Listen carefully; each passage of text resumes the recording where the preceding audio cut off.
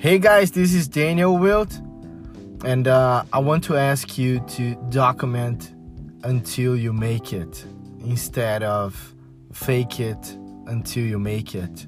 You know, I was reading a newsletter this week, and the person was saying things that they are not even close at.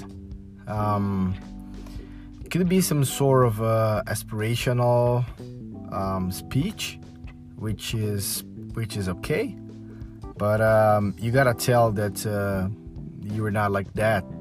And if you are full of ego and you're telling people to be egoless, or they have to play more vulnerable or something like that, that's pure fake. And it would be much more a true speech if you were able to say that, I am trying to get less ego-driven, and I wish that for you too. I'm trying to listen more and be more in contact with my community and the people that matter to me, something like that. But you know what? Most of those people are not able to do that because of their fucking ego, So the thing is, how can we do what we gotta do? And if I'm a person that's trying to be driven less by ego, what is my process doing that? So if you are able to share the things that you are doing and document the process of trying to be someone less driven by ego, let's say that's the case, that is so much more important and so much more connected to who you were trying to be, instead something aspirational.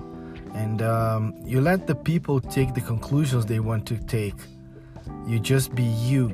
That's the most important advice I got, and that's the most important advice I can give someone else.